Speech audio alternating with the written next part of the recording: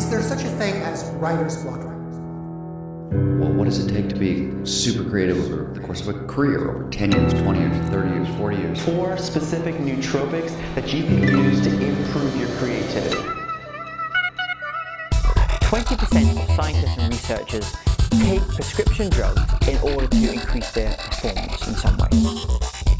It's very hard to be an artist and to survive over any reasonable period of time. Creativity now is as important in education as literacy. I think the writing is The first step is not about filling a page with perfect words. It's about filling your We're going to cure writer's block. The Writer's Block Podcast. Hey guys, welcome once again to the Writer's Block Podcast. This is your host Aaron, and we're back for episode 2. Firstly, I just want to apologise for taking so long to get this episode out. It's been a pretty crazy month or so, juggling everything. And to be honest, I still have no idea what I'm doing, so once I figure it all out and iron out the creases a bit, I'll start pumping these out a bit quicker. In the meantime, today's episode is one that I was constantly thinking about for about a week after recording it. There's a lot of gold in this one, and it'll prove valuable, I think, to any creative who's wanting to pursue their passion and make a living doing what they love. Travis Price is an internationally respected commercial illustrator from Ballarat, here in Victoria. With more than 20 years of experience working as creative across all mediums, he's currently represented by the illustrious Jackie Winter Group, and they themselves have an incredible roster of artists. And he's built a reputation as a leader in the Australian illustration industry. Trav has worked nationally and internationally for some of the most innovative advertising agencies and clothing labels. And just to give you an idea of some of the brands and companies that Trav has worked on projects for, I've got a few here and you might recognise a few of these. Sony, Intel, Jack Daniels, Big M, Virgin, FedEx, Commonwealth Bank, Comedy Channel, ABC, Vodafone, Island Def Jam Records, Warner Music, Nike, Santa Cruz, Mambo, Converse, Johnny Cupcakes, Blink-182, Eddie Vedder, Pixies, so much more. In fact, you may have noticed we've got an awesome new logo for the Writer's Block, which was designed by Trav. I'm absolutely stoked with it. He's also respected for his evolution and experimentation, and has presented at numerous design conferences and universities regarding his work and processes. Trav's got a really interesting story, an inspiring one, and he's a real testament to the saying that you basically have to be prepared to eat shit and be patient for about 10 years in order to achieve success. I first met Trav way back in the 90s when we attended high school together in the little country town of Dimboola. That's actually how we started the conversation, and then 10 minutes into it I realised that we weren't even recording. Again, no idea what I'm doing. Probably not an entirely bad thing though, as we talked about some things we probably shouldn't have. Speaking of Dimboola, there's a couple of instances where Trav mentions a guy by the name of Tim. He's referring to a mutual friend of ours, also from Dimboola, Tim Williams. Tim and I have been playing music together in various punk rock bands for well over 20 years. You can find Trav on the socials at Travis Price Illustration on Instagram and Facebook. That's TravisPriceIllustration. At ByPrice on Twitter. That's BYPRICE. And don't forget to check out his website at travisprice.com.au. And as per usual, the links to anything we discussed on the episode can be found on the show notes at thewritersblock.co. Alright, let's get into it. Hope you enjoyed my conversation with Travis Price. Alright, now we're on. Trav, again, thanks for coming on the podcast. Yeah, thanks for having me. For the second time. Yeah. Because we've been talking for about, 10 minutes or so, and realised we weren't even recording. Which is probably a good thing. I think we covered a few subjects that probably shouldn't be discussed. Probably. I thought it'd be a good idea to talk about these the early days, but maybe not. We tend to ramble on a little bit. Anyway, just to catch people up on speed, you and I know each other from going to school. Yep. In the massive metropolis of Dimboola. Yeah. Population of 2,000 in country Victoria. Yep. Small, cosy. We went to school at Dimboola Memorial Secondary College, and that's basically what we've been talking about for the last 10 minutes. Yep. Our early memories of the school, which people probably don't need to hear about. Let's be honest. Yeah, that's true. But you were just saying, you did your primary school years in Horsham. Yeah, and then my family moved to Dimboola when I was in year 7, and just saying, I think looking back, we're really kind of lucky to, have grown up in such a small community. Yeah. You know, Luke and I, we kind of learning difficulties. Luke had already been kind of 3 years at Tech, and I think I'd done like a term at Tech School in Horsham, and it was just so big. Like you just kind of thrown in this huge school, and then you kind of go from there to Dimboola, which I think Dimboola had, you know, about 250 students, something like that. So it was one of those things that, you know, looking back, I kind of feel like we were probably nurtured, and I think everyone was, as much as probably some guys and girls look back and probably hated their school years. I kind of look back and think, well, geez, you know, there was stuff that teachers did for me back there that I wouldn't have got in Horsham. You know what I mean? Absolutely. They give you a hard time, but I think at the end of the day, they were trying to kind of push you through to actually pass or move on to what you want to do next. Yeah, definitely. I couldn't agree more. And yeah, as you said, at the time, it's sort of, I personally didn't really look at it that way. Yeah. But looking back now, yeah, I would agree with you. I ended up dropping out at the start of year 11, I think. Oh wow! So you didn't go through the VCE? No, I didn't. Roller coaster. I started it, I think, and then I didn't enjoy school. Yeah. I enjoyed the social aspect of it. I just didn't enjoy most of the classes that I was doing. It's like all I wanted to do was play music. Yeah, well, and I think that's it. Like, you know, on the other hand, this sounds crazy, but my favourite year at school was year 12, and it's because I did all the subjects I wanted to do. I think, you know, where Chris Aiken-Smith was the Prime Minister, principal at the time, Prime Minister, he was like, but he'd worked out that I didn't need to do maths in year 12, and that I could still get my VCE, wouldn't get a high TER. Right. But the courses that I wanted to get into at uni, I just needed to get like a D in English, and then the rest of it was folio based. So that was kind of a nice turning point. Whereas, you know, I'd probably look back at someone like you, and you kind of think, well, that whole model's, it's all kind of about, in one sense, being good at sport, and in the other sense, being able to retain information, and you're academically smart. Whereas, you know, you kind of look back and think, well, you know, we had a lot of farm guys, and they probably all left in year 10, but my argument would be that those guys were problem solvers, but that was never kind of lauded, or, you know, that they could work out how things work and that type of thing. And I think from an arts point of view too, you know, music and you know, ceramics and all that type of thing, it's not really seen as being something within secondary school. Yeah, and absolutely. And even in that community. Yeah, like growing up in a country town, you know. Yeah. It wasn't looked at as something that you do. Yeah, it's a weird one. I was thinking about it a while back, and you kind of think, you know, that whole saying about, you know, a big fish in a little pond. Yeah. And it kind of felt a little bit more like a weird fish in a little pond, if that makes sense. Yep, absolutely. So a lot of the time, I still really enjoy my time there, but you probably do find that you naturally conform, you know, and kind of do what you do in your own time, if that makes sense. Yeah. So I think, you know, like I was saying before, the fact that you and Tim have come out of Dimboola and what you guys have been able to do with music is just, to me, it's just freaking amazing, you know, like, because there's no, I guess from my point of view with what I've done, there's a vague kind of path, but from what you guys have done, there's no like set path to you do this and you do that, you know. Things have probably changed now where, you know, I think there are music courses and that in Melbourne, but back then, yeah, we had nothing. Well, you know, nothing. You think that I finished year 12 and I hadn't even experienced the internet yet. Like, that was going to be a new thing. Isn't that crazy? Yeah, so it's kind of funny times, really. Yeah, absolutely.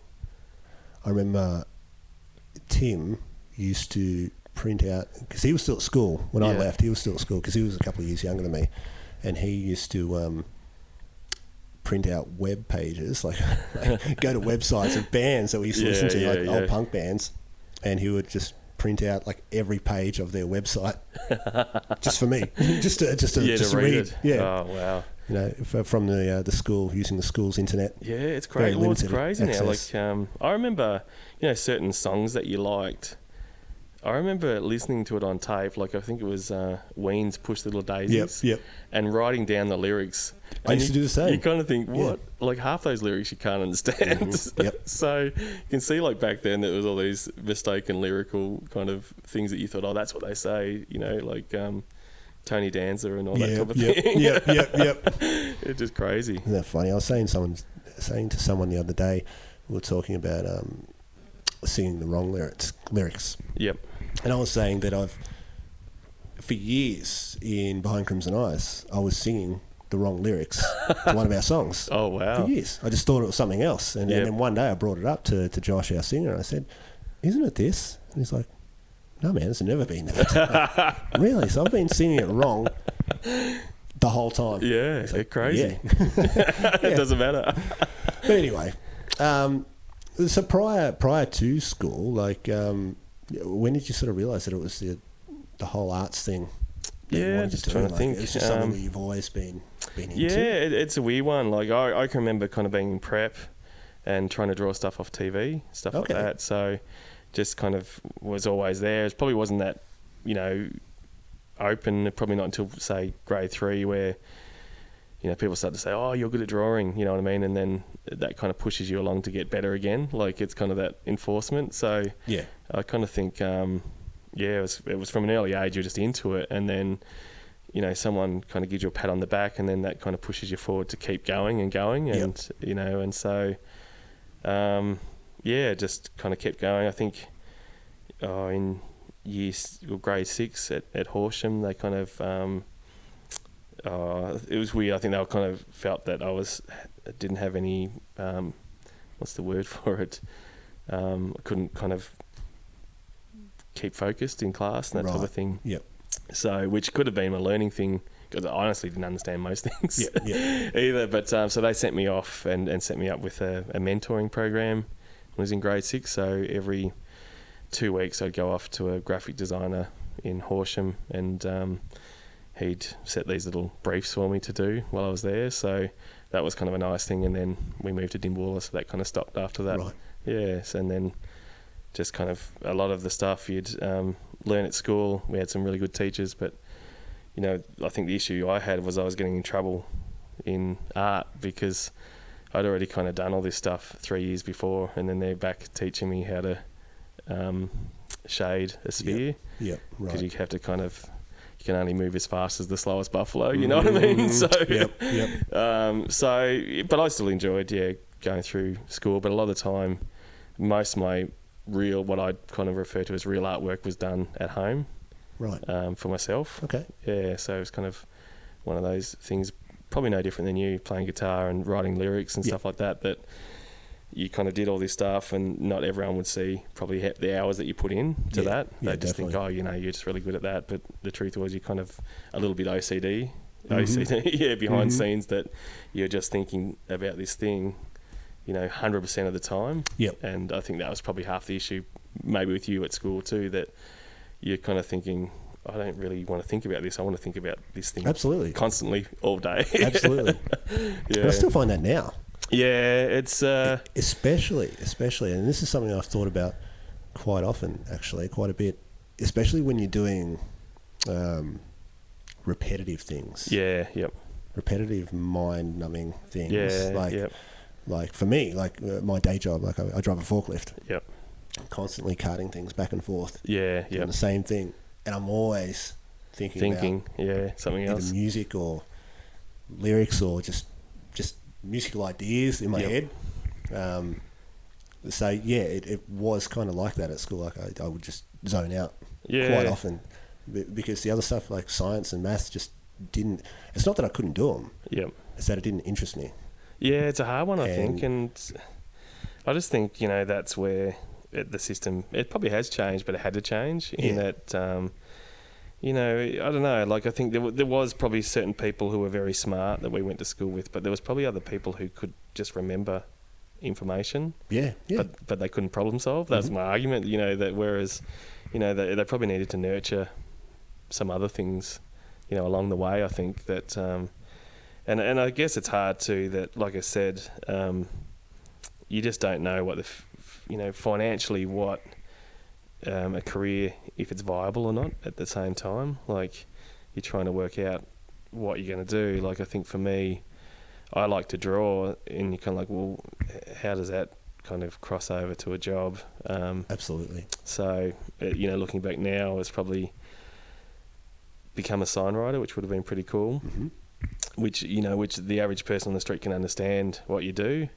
And then the other thing was, I think my teacher in year 11, year 12 kind of said, well, you should probably maybe check out graphic design, which I had no idea really what that was, and chase that instead. But like with you, like, what are you going to do? Like, just pack up the car, and just kind of play as many gigs as you can. Like, there's kind of no. Well, that's the thing. That's kind of what we used to do. Yeah. But at school, like, it didn't even, like, I knew that all I wanted to do was play music. Yeah. But it didn't occur to me ever that I could make a living from playing music. That just didn't cross my mind. Yeah. Yeah. So like, the first step, I think, was, I wasn't looking to leave school, but Dad just came to me one day and said, look, there's a job going in Horsham. Yep. At a music store. Which is the out, really, isn't it? And do you want to drop out of school and go work there? It's a traineeship, so you're still learning. Which would have been the only, well, back there too, would have been the only kind of music store within. It was. Proper music store. It was. Like, between here in Ballarat and Horsham. Like, yeah, so that's crazy. Yeah. So when you finished at school, what did you do? Like, what was the next step? Yes, the next step was to get into uni to do a design course, and that was kind of a weird thing in itself, because Melbourne scared the shit out of me, like absolutely scared the shit out of me. I think in year 10 we did work experience in Melbourne where you had to stay at a hostel and then find your way, and that's like, I did it, and it scared the absolute shit. I had people hassling me for money, and so I'm thinking, right, I knew that there was a course in Ballarat, and I thought it's Ballarat or bust. I'm not going to Melbourne no matter what. So luckily came down to Ballarat, did the interview, and got straight in, which was, it meant that I think I'd already been accepted, and I must have finished VCE at that stage, but I already had kind of this A letter that said I was in, and then everyone kind of had to wait another couple of months until they find out what school had accepted them. So that was kind of a blessing in disguise, I think, looking back, because I think that it's always these sliding doors, like, what if I didn't get in there? Like, what would I have done? And that type of thing. But, luckily, which is probably something you experience later, is that you go to this class and suddenly you're in class with 20 guys who can draw, you know what I mean? Mm-hmm. So it was kind of really, really good, because it's kind of like, steel sharpens steel kind of thing, that you kind of had to kind of work out where you sat within the pecking order, and it was, a lot of competition. Yeah, absolutely. To try and get better and try and be the best, not that I was the best, but, you're still kind of chasing the carrot to kind of try and topple everyone. That's the perfect attitude to have. Yeah. So that was great. So did 3 years in Ballarat, and, did fairly well, I'd say. Like, kind of came out of there. We, at that stage, Ballarat had a really strong design course, and it was kind of nice back then too, because design was a new thing. So all the unis only had a certain amount of places, whereas now, for instance, it's almost like late 90s graphic design became on trend, and so everybody wanted to be a graphic designer. And so what it meant is that the unis opened up. They might have had, say, 20 places per year, and they opened it up to, say, 80 places per year, and so suddenly the market got flooded and that type of thing. So I think I was kind of lucky to get there just as that was about to kick off. The Adobe Photoshop and Illustrator was all new.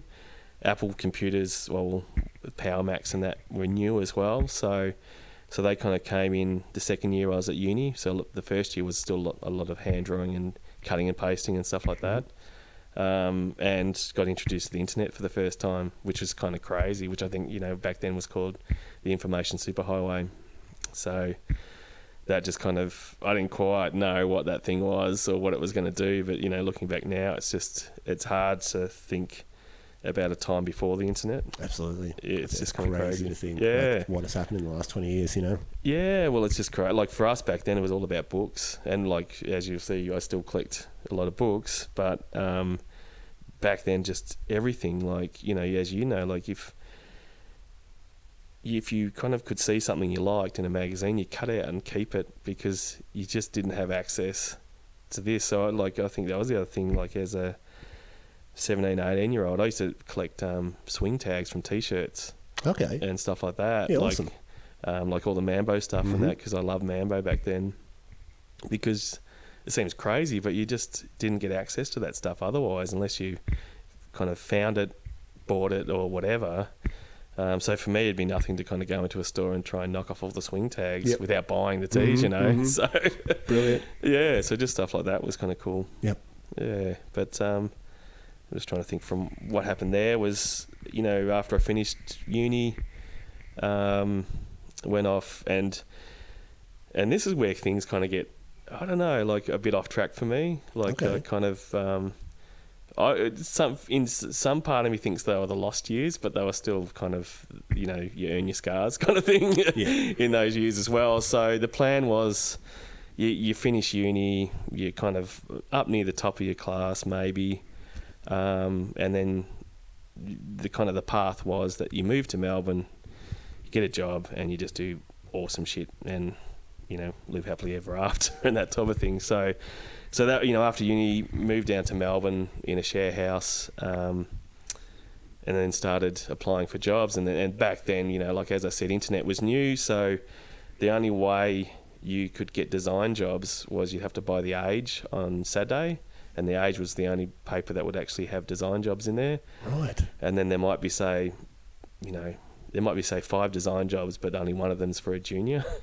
So then you'd write away and apply for that via post.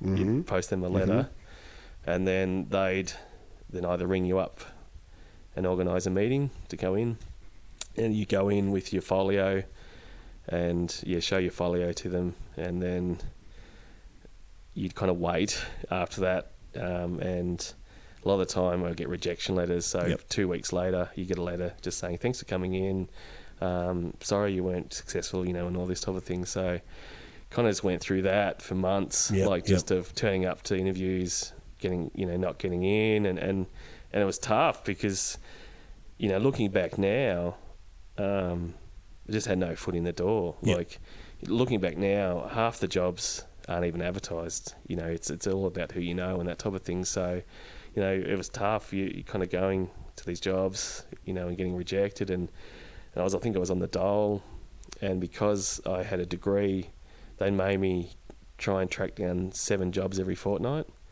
So you're trying to track down any job that would have you. Like I think it got to the stage I was applying for women's shoe salesman jobs. So I just thought, I'll do anything just to try and make this happen.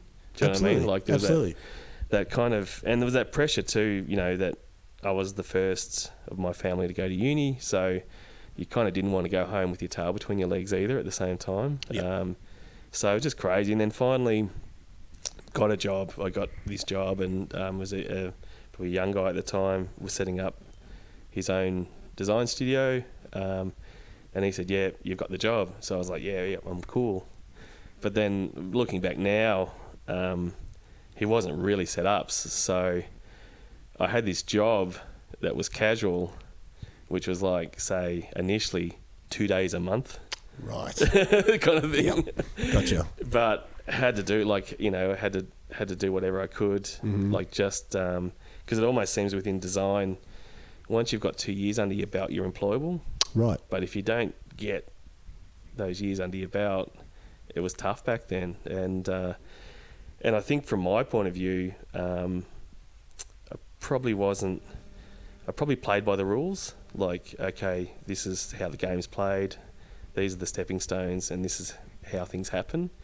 So at the same time, I probably wasn't helping myself. Right. At the same time, like, so I had ideas like that. Well, in your folio, you can only show the work that was actually done. You can't show work that was just made up, if that makes sense. Yep.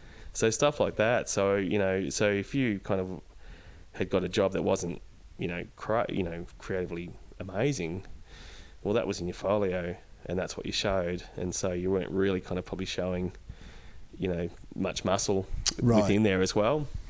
So, yeah, kind of did that for ages. The other thing I should say too, like now you probably say, "Oh, Trev, why don't you freaking get a computer and do all your own work?" But kind of back then, computers were about $6,000, and they were a big deal. Like you just the average person just didn't have a big computer, especially Apple computers back then, which back then too was very Apple and PC. So if you were using files or whatever on Apple, they weren't really converting over that well back then either. So it wasn't an easy kind of fix to just get a PC and work off a PC. So so I kind of was in the wilderness for a bit there, just trying to get jobs, worked at a few different jobs.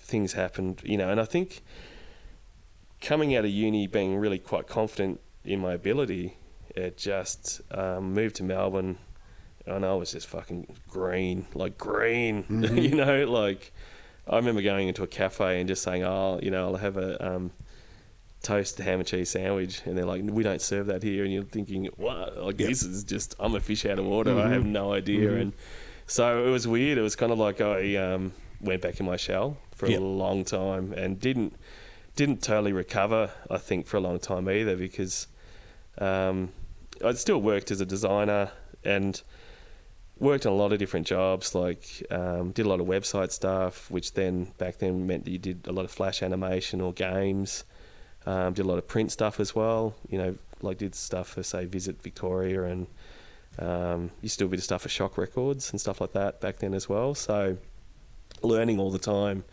about how to do all this stuff, but I guess at the same time you didn't quite feel like you were flexing your muscle to what it could be, but you were just happy to try and hold down a job. I ended up at a website studio, and because everyone kind of went through that stage that every business suddenly needed a website, so I went off and worked there for a few years, and they were just a husband and wife team, and things were still pretty tight for them, I think. And I remember I went away on holidays to Queensland for 2 weeks, and then came back, and at that stage I'd moved back to Ballarat because I didn't really enjoy living in Melbourne. I didn't feel relaxed in Melbourne, which was something we can chat about later, because that's a whole different kind of story. So get back from the holiday, and they call me aside and say, hey, we're going to have to let you go. So it's almost like I got on the train, travelled for 2 hours to get told in the first 5 minutes. And then I just remember catching the train back, and you're just in free fall. Like you're just like, it sucks. Fuck. Like I think I was living by myself in a flat in Ballarat, and everything's going through your head. Like, what the fuck?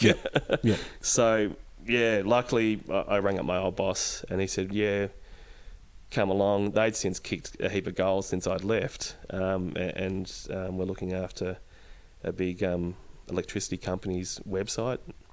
So I went back and worked for them for probably another 3-4 years, and it's almost like I'd had the absolute shit scared out of me that I was not going anywhere after that point. I was just going to go to work each day, make money, pay bills, and that was it. So it was a killer. So moving on a bit longer, then I decided to move. I was living back in Ballarat. Renee was here, who's my wife now.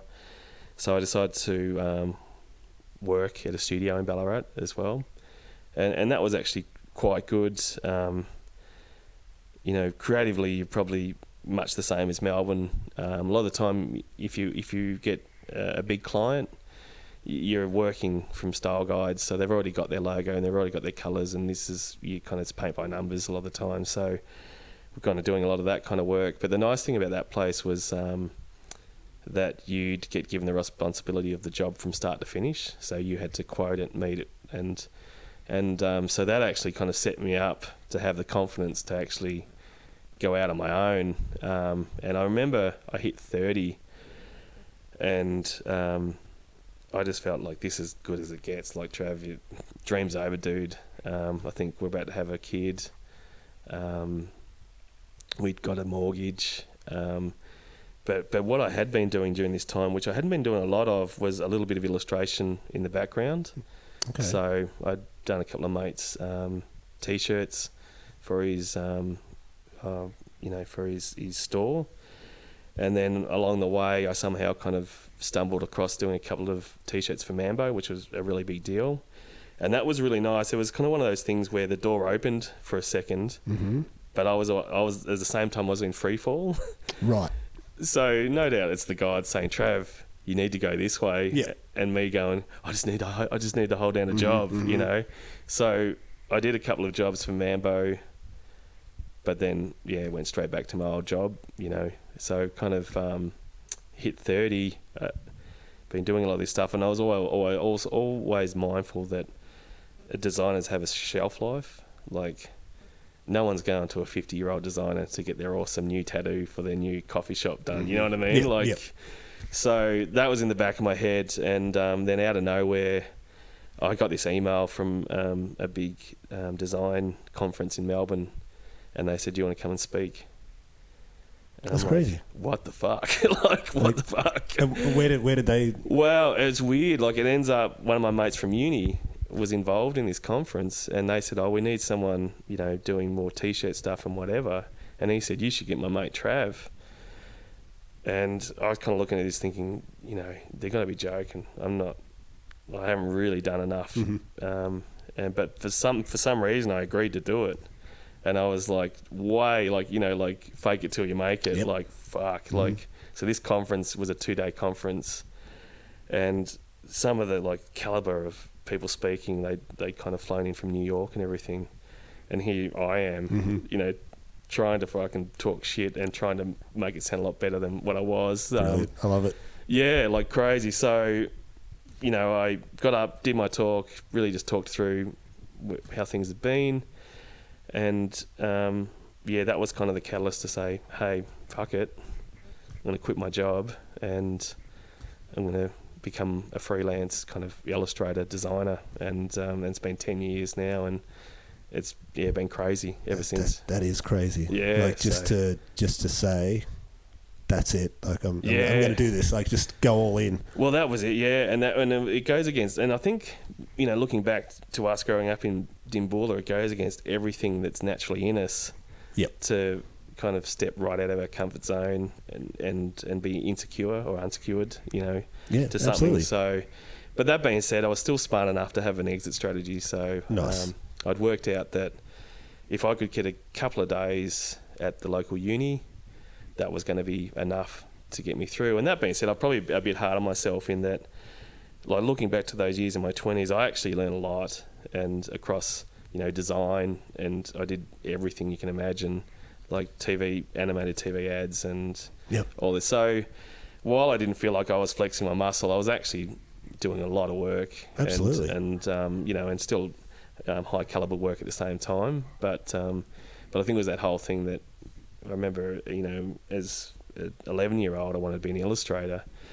And then, you know, it's almost like, I think they call it like a quarter life crisis, which you're supposed to have at 25, but because I'm a dickhead, I had mine at 30. And you know, and the whole thing about the quarter life crisis is that you're kind of on this path and you've gone off your destination point, and you kind of, you know, need to rejig to, okay, I've got another 10 years, how do I get from here to here? So that was kind of an interesting kind of, you know, 10 years. So, you know, even now when I look back at my 20s, it's hard to think, geez, they were great. Do you know what I mean? Because you were just in kind of turmoil internally. The whole time about what you're up to. It's a cool story though, man, and it's very interesting, and it's brought you here. You know what I mean? Like, well, that's a crazy thing too. Like, you know, that's the other thing that, you know, I mentioned that I didn't enjoy living in Melbourne. I just never, and you know, like someone like you thrived in Melbourne, but I just kind of shut up shop, Yeah, you yeah. know, and kind of had a couple of key mates, and then they moved away, kind of interstate, and then suddenly I'm just there by myself, and just totally like didn't know how to speak to Melbourne people, if that makes sense. They're different. It was Yeah, hard yeah, to absolutely. relate, you know, because I always kind of grow up, you know, doing shit like, you know, a fun weekend would be going to the tip and Yeah. lighting things on fire. You know Yeah, what I mean? yeah, Like just yeah. stupid crap like that. And then it was hard to be confident around Melbourne people for Yeah. me. I think for me, I found myself being surrounded by people that were from the country. Yeah, okay. Yeah. So all the guys I was playing music with, yeah. they It were was country fine. boys Yeah, that yeah, had makes a come difference. to Melbourne. Yeah, well, I probably went the other way, whereas I went into probably an course. industry that Exactly. was very kind of Melbourne orientated. Yeah, So, yeah, I look back and it's funny. I think about the guys I worked with, and they, like, I guess at secondary school I was pretty loud and always kind of doing something, and then it's almost like I went into my shell for 10 years. Yep.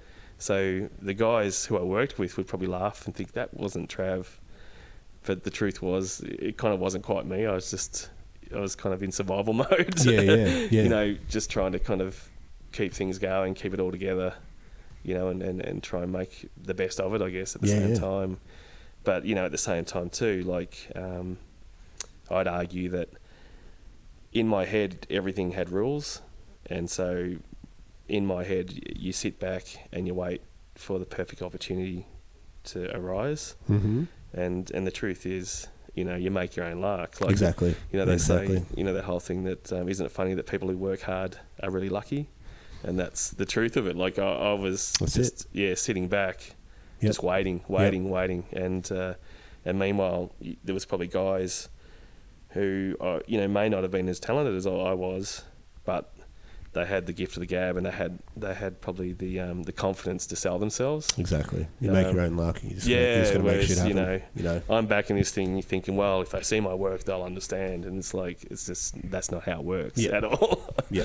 Yeah, so that was kind of a weird time, I reckon. Like looking back, I can probably look back too and say there was probably a lot of anxiety that I didn't realise was there at the same time. So, you know, that voice in your head is kind of telling you the whole time, man, you're not going to make it. You're not going to make it. Mm-hmm. And at the same time, like I saw something yesterday and it said anxiety is my co-pilot. Right. Which is so funny because it kind of is. Yeah, because absolutely. it's the thing that keeps pushing you to try and get better. Yep. In that nothing's ever good enough as well. Yeah, definitely. So that was kind of an interesting kind of phase. Like looking back, it's probably now 10 years on from that I can look back and see positives from that period. But for a long time, I looked at it. I looked at it as failing. I Right. guess a Yeah. lot. And it's probably the last 3 years I've said, no, man, you kind of did your thing. You've got out of your comfort zone and you got through it. Yeah. That type of thing, yeah. Well, it's turned out pretty good, man. Yeah, well, I think it is. I think, you know, that's what I was going to get onto, like that, you know, moved to Melbourne, didn't enjoy it. My mates left, and Renee was back in Ballarat working then, and I was finding that I was coming to Ballarat on weekends. And there's this weird thing that happens in the country that it's got 30 hours in the day because you can just get, it just feels like you've got time on your hands. So I decided, to move back, commute after that, and then of course moved back. Came back and worked here as well. But meanwhile, the whole issue with my industry was you had to be on the ground, especially in the early 90s. You had to be there to get these opportunities. Where, of course, the internet came along, and suddenly everyone had email, and you know, probably from I guess my 30s. Social media really started to kick along too. So I think that with what I've been able to do the last 10 years, there's just no way I could have done it in the 90s or probably early 2000s to a certain extent as well, because just the technology wasn't there yet. Absolutely. And then suddenly, I think that's the upside to, we talk about technology, you know, in a negative way a lot of the time, but the upside from my point of view is that, and probably with you as well, that it opened you up to the rest of the world. Absolutely. And gave you access to the rest of the world, which is just totally amazing. It kind of you didn't have to wait for someone to give you an opportunity to actually get your stuff out there or in front of someone. So That's it. Yeah, it made, crazy difference, I guess. Yeah. Yeah. Yeah, absolutely. From a musician's point of view, like a lot of musicians sort of complain that people aren't buying music anymore, like they're just downloading it and stuff. But from our point of view, like when we put out our first album, our singer uploaded it to bloody Pirate Bay or something. Yeah. He's like, I want people to download it. I want people to hear it. We're not going to make any money off it anyway. It all goes to the record label pretty much. Oh, it's funny. But if people hear it, maybe people will come to shows. Yeah, people come to shows. They'll buy merch. Like there's an upside to it. It's just exposure. Just getting. I always think that's an interesting thing. Yeah, because I think that it's not that I know anything about the music industry, but I think that they had a business model for so long that was so good, and then for a long time they've been like, "Hey, that's not the rules." Yeah, you know what I mean. Yeah. And then suddenly, everyone's had to work out how to reapply their model. Which is tough. That you think about some of those guys who smashed it really. I was watching that the thing about mixtapes, I think, a while back, and they were saying, that like the Beastie Boys came out with Paul's Boutique with all the sampling through it, and then of course kind of a few years later that law came in, and I think was it Biz Markie was about to release his, and then he had to go back to the drawing board. But, I think that's a real shame in that it's these grey areas that kind of this interesting stuff happens. Absolutely. But that being said, everyone's, due their money at the end of the day. But sure. It's just a hard one. Sure. That there has to be kind of these rules within that as well. Yeah.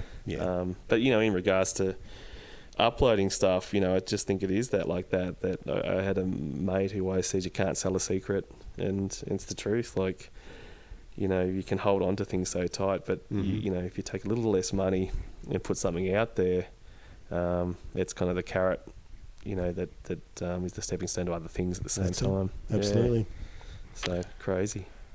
Well, let's talk about your little workspace here, because this is pretty cool. This is where all the magic happens. Yeah, apparently. Talk us through. Well, talk us through what we've got going on here. So look, we probably should. As you would have noticed, I live in the suburbs of Ballarat, so it's pretty quiet. School's down the end of so I've got 3 kids, and they all live here with me and my wife as well. And for instance, there's a door right next to my study, which is one of the kids' rooms as well. So it's been interesting. It's initially it was a weird thing because I was been working from home ever since the kids were babies, right? As well. Yep. So you kind of just learn to work around it. I think the upside to the house is actually quite big because it's kind of built back in the 80s, and one of the upsides to Ballarat is that buying a house is affordable for most people. So so it's meant that we've got these 2 lounges, so the whole half the house is separated, so it means that during work hours I've got this whole front lounge area and study space to myself. And it's been good. There has been times where kids have been crying and I'm hiding in our walk-in wardrobe taking a brief from one of the big ad agencies. Yep. And you're like, you're thinking, don't talk too loud as well. But it's been fine otherwise. It's one of those things you kind of just get used to. I'm kind of that belief that it's a little bit like that whole thing about going to public school versus going to private school. I just think if you've got the drive, you're going to do whatever needs to be done in whatever space you got, using whatever tools you got. So for me, it's been good. Means that the upside to working from home is it's all tax deductible at the same time as well, which is kind of nice. But there's definitely downsides as well, like which is it's probably been a battle for me at times where you're super stressed out. This job's due, something's not working out, and you're freaking out a bit, and then suddenly you walk through that door and you're with your family having tea, and you're supposed to switch off. Do you know what I mean? So that's been something I've had to learn about myself, I think, about switching off. I don't know if it's something that you've had to as well. Like, we were talking about the OCD, Steve. Absolutely. That this thing constantly is wrapping around your head all the time, and you have to learn that you can't be there all the time. Sometimes you have to be in the moment with your family, and have to try and cut off. And I'm not saying that I've mastered that, but I'm probably a lot better than what I was 5 years ago. At the same time. And you're conscious of it too. So that was going to be something I was going to ask you. Like, what do you do to switch off? Yeah. And do you have to sort of set yourself boundaries when working at home? Definitely, I reckon.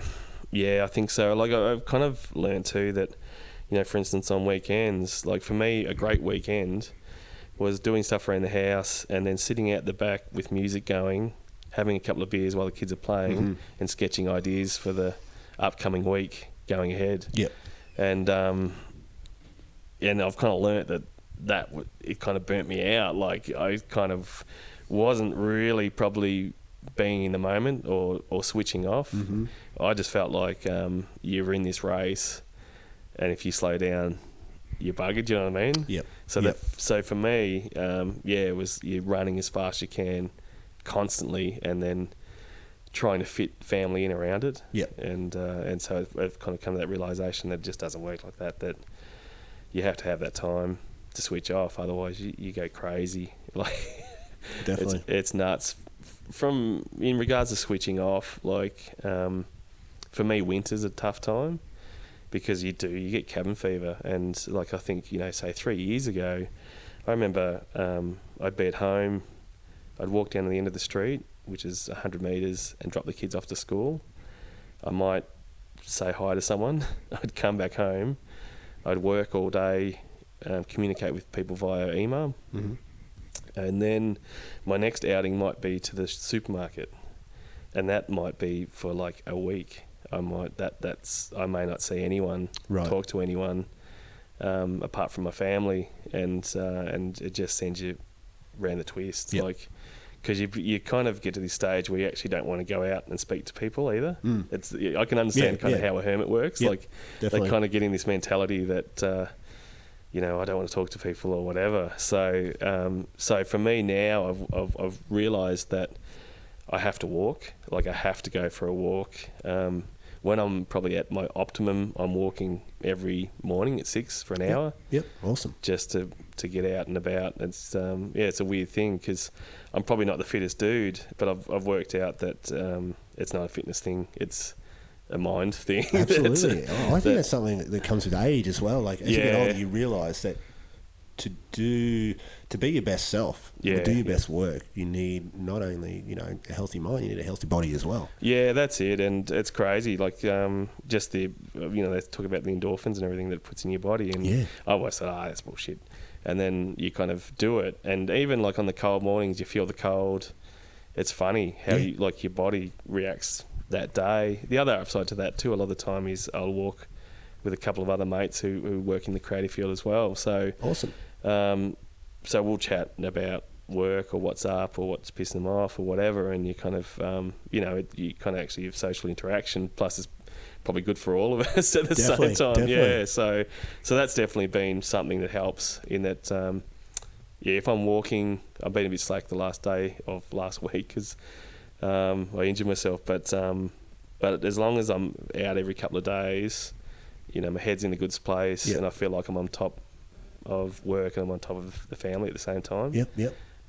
Whereas, if I let that go, you just feel like you're just trying to play catch up after that point. And it's just, crazy. And your output, like when your head's probably not ideally working the way it should be, your output's not the same either. You know what I mean? Like, it probably takes you twice the time to do something. Whereas if you give yourself the time for a walk or whatever, you can kind of, like you said, even just doing work stuff, you kind of can clarify or sharpen things up before you even actually have to, jump on the guitar or jump on a sketch pad. You've kind of worked through the concept a couple of times to where it's better than what it started. as well. So I think that's kind of all part of it. Absolutely. So I guess if we were to go through your day-to-day sort of activities, it would start off with the walk in the morning. Ideally with the walk at 6, and then normally I find I don't like to walk around here either. I have to go somewhere else. Do you drive somewhere else? Yeah, so I'll drive. So Lake Wendouree is about 2 k's away. Yep. So I think it's like a 6-7k walk around it. So you get there in the morning, and it's quite nice because you'll see the sunrise. Yeah, there's heaps of kind of bird life and everything as well. And you'll kind of get around there within an hour. I'd imagine there'd be a lot of people. A lot of people getting around, running, and that type of thing, and cycling around there. So it's kind of a hive of activity in the morning as well. And you kind of do that, and it's this whole thing about. For me, it sounds absolutely ridiculous, but it's about being connected with the outside world. Yeah. Like breathing, smelling, hearing, and all these things that you don't realise are really important for your body to actually get out and feel that as well. And so normally by the time you get back, the kids are kind of getting up and then make them lunch and get them sorted, and then walk them off to school. So you kind of have time to kind of have a coffee, some tea, and some breakfast, and then get into work. And normally, at the moment, I've got a planner on the wall, so I've got all my days with sticky notes on them to what I'm supposed to be working on. So a lot of the time, I don't have to think too much. I'm like, okay, I've got to do this today. That being said, I still do a lot of thinking outside of work hours. So for me, it is still relaxing at night to when the kids are gone to bed and we'll be watching something on TV. I've always got this little sketch pad with me. Right. And it's just putting down rough ideas and trying to work things out. Okay. And I think it's probably back to when I first started working in the studio. Was I used to be shit scared that I wasn't going to be able to come up with something quick enough. So it'd be like you're in the studio and then they say, hey, we need to put an extra track on, just smash out a song for us, kind of thing. That's kind of how things work in the studio. In that say if someone's come in and they want their logo designed, there's kind of set amount of hours, and you have to smash out say four concepts, different concepts to show them. So I used to freak out when I was young, because you would get writer's block and that type of thing in that. So what I used to do is try and find out the night before or the day before what we're going to be working on tomorrow. Right.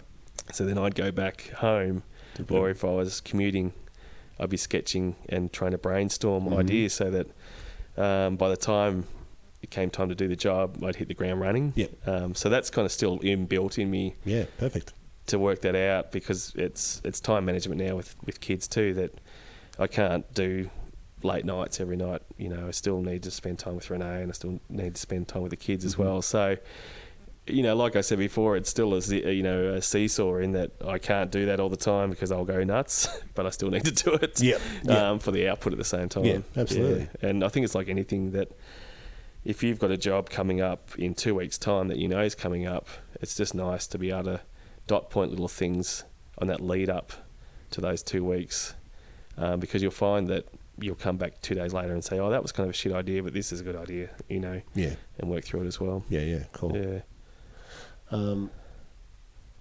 It's going back to the physical space here. And I've got a heap of things, ideas and that sort of written down here that I want to talk about, so it could jump all over the shop.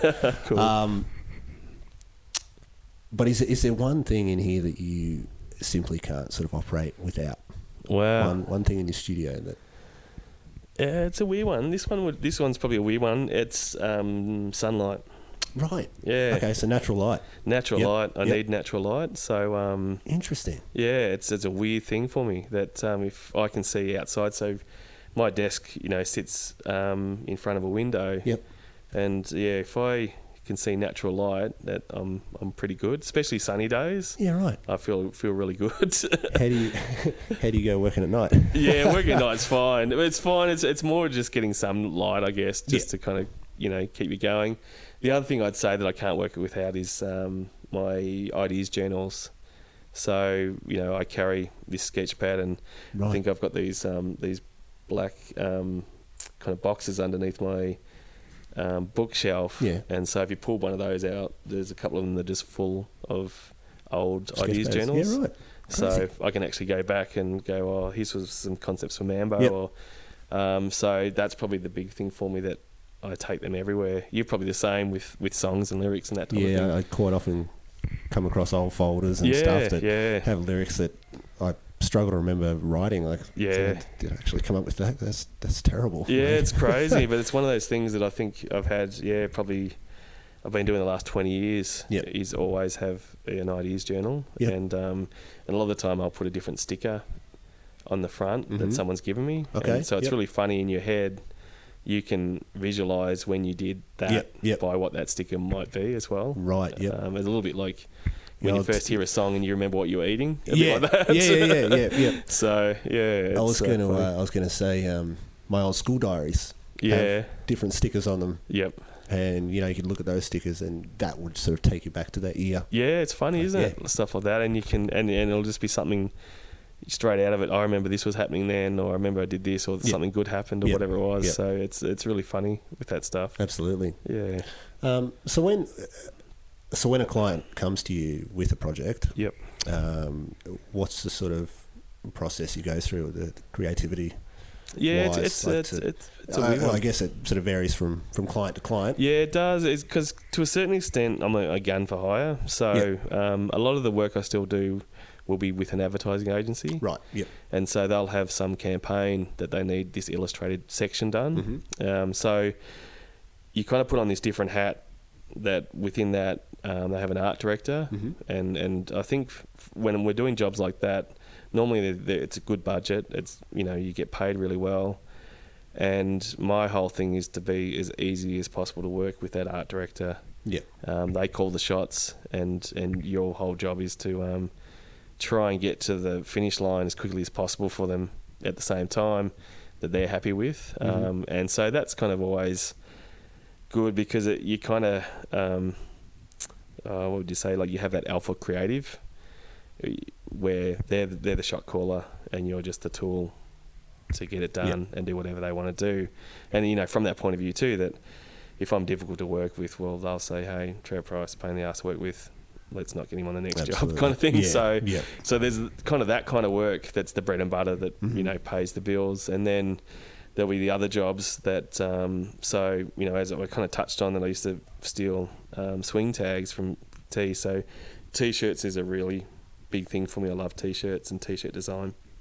So a lot of the time with T-shirt design, it's a bit of a different one where it's a lot more love. The budgets aren't there as well. So it all depends on who actually approaches you. And you kind of have to be careful with that stuff too, because, sometimes you'll have someone and they'll come in and they'll say, yeah, man, this is the budget, just do what you do.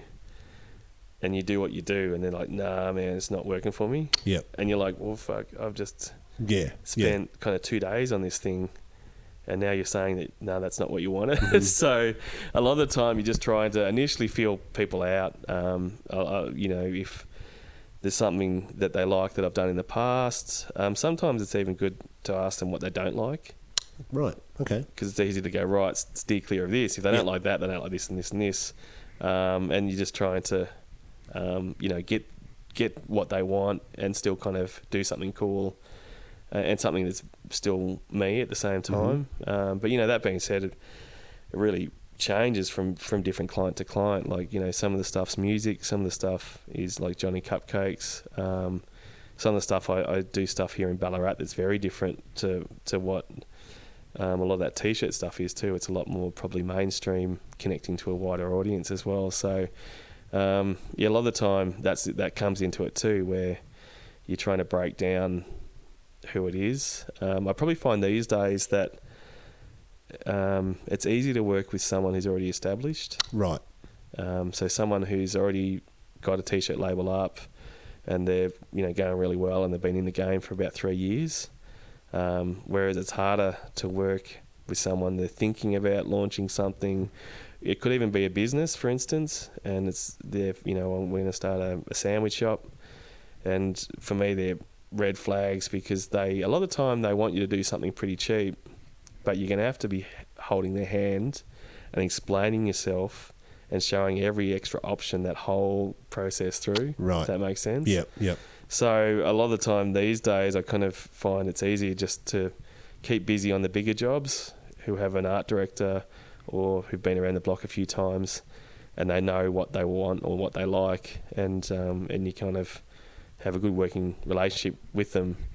You're kind of on the same level so that it's really easy, whereas some of those other jobs, which is probably back more to when I worked as a designer, that you suddenly, the hardest part I think within design is that, you know, they have this whole thing about the customer's always right.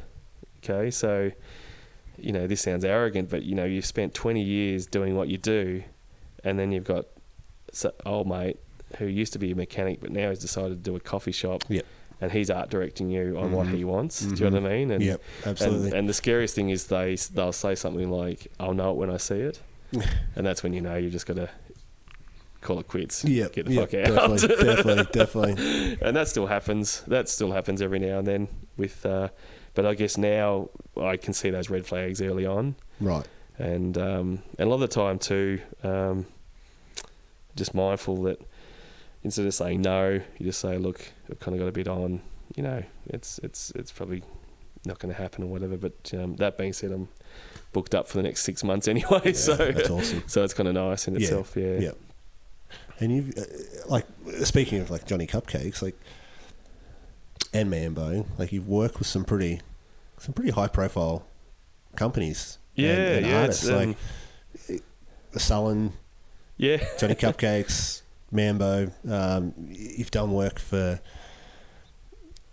bloody Pixies, Blink-182, Pearl Jam. It's been a mix. Like, how does this come about? Like, well, yeah, it's weird. I guess the last 10 years. So we probably spoke about me, you know, going through the quarter life crisis, and then working out from there the exit strategy. You know, do some teaching, and I must say that was really interesting because I kind of quit my job. I kind of didn't feel creative at that stage either. I kind of knew I wanted to pursue illustration. I didn't quite know. So I went out and became a member of Illustrators Australia. Okay. So back then, all the agencies would look to Illustrators Australia to try and find talent for their jobs. So I joined that up and I got my first job, which was with Leo Burnett, which was a big advertising agency. And so my first job was, you know how you have a ham bag for Christmas that the ham sits in? Yeah. I had to, it was for David Jones, and I had to draw the diagram of how to cut your ham off the bone. Right. That was my first job, and I think it was like worth, say, $600, which isn't a lot. But, you know, I was like, shit, you know, like I'm off, you know, I'm off and running. Yeah. So kind of started doing a lot of that commercial jobs, you know, anything from banner artwork for like for Yellow Pages or Codral, FedEx, like all these. I think I've done stuff for Weet-Bix and Big M, and so all these really commercial jobs through agencies. And then while that was happening, I had also decided that I really wanted to get into T-shirts, but I just didn't know how to make my way into T-shirts. So we'd had our first son, Oscar, and I said to Renee, well, she was kind of off work at the time. I said, why don't we start a boys T-shirt label and we just do these crazy T-shirts? And so we started doing Mr., which looking back was very kind of based on probably Mambo, like bringing that really crazy stuff back. And at the time, I didn't quite know where that was going to end up, but I just knew that I kind of had to do it. And the upside to that was it was very different.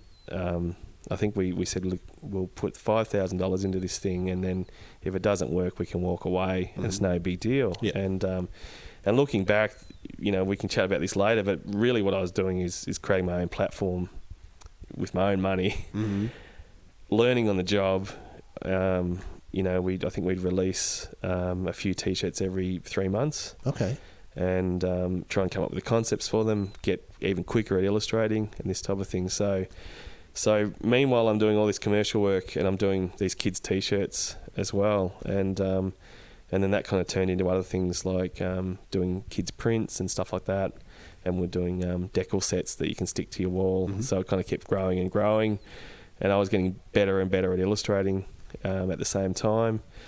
And then things just kind of started to kick off from there. Like, I'd already done stuff for Mambo beforehand, but then because I had this back catalogue of Mr. work, which was kind of, say, 50 illustrations of these crazy things. Then I had Mambo approach me and say, "Oh, do you want to do some kids' T-shirts for us?" And so things just started to kind of snowball from that. Yeah. And social media started to happen at the same time. And then this other thing happened where I was doing all this commercial work, and I was looking at things, you've done a heap of work, but I was looking at it going, but why are all these other guys getting all the cool shit? You know what I mean? Like they're doing Mountain Dew or whatever it is, or, they're doing like snowboards, and how are they getting these opportunities? And I think it really dawned on me then that it didn't matter what you had in your folio, if it was truthful work or not. You needed to actually put cool shit in there, because if you put the stuff that you want to do in there, the client actually doesn't care if that was actually for a job. They just want to know that you're able to do that kind of work for them and that type of thing. So I started to think, well, I've got to start doing these kind of experimental things and starting to push Illustrator more, the Adobe program. So I started doing that. I started doing just fun stuff like if I was into a musician at the time, I'd just do a fan poster, or I was really into Rushmore and the Big Lebowski, so I just did kind of fan posters of those and stuff like that. So all that then became part of my folio. And then the crazy thing was that the commercial jobs started referencing these cooler things that I enjoyed doing. Right.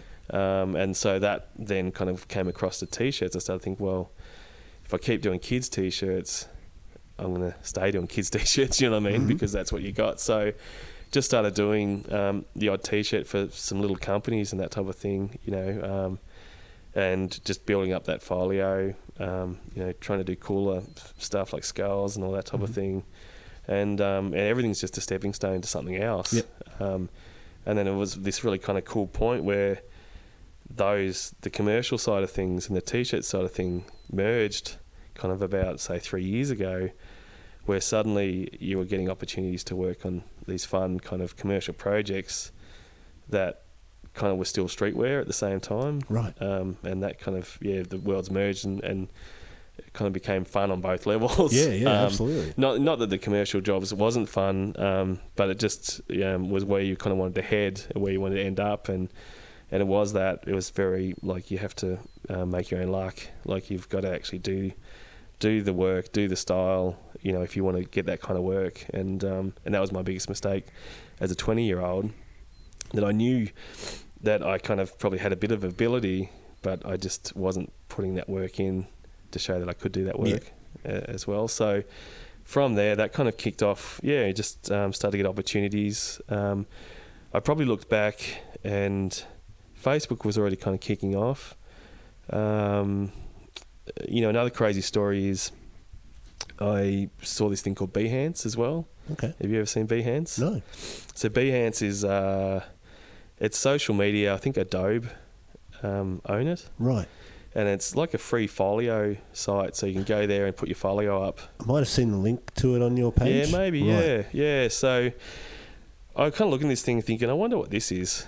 And so I set up an account on there, and I'd gone down to Melbourne, and I'd gone to a conference about streetwear, and they had Ricky Powell, who was well-known New York photographer, and he did did a lot of photos of the Beastie Boys. Okay, awesome. I think they might have referred to him as like the fifth Beastie Boy at that time. He was always with them and had access to like Madonna and Warhol and all that. So they flew him over, and we kind of had lunch, and then we'd gone back to the conference. And meanwhile, apparently he'd probably had about 8 pints.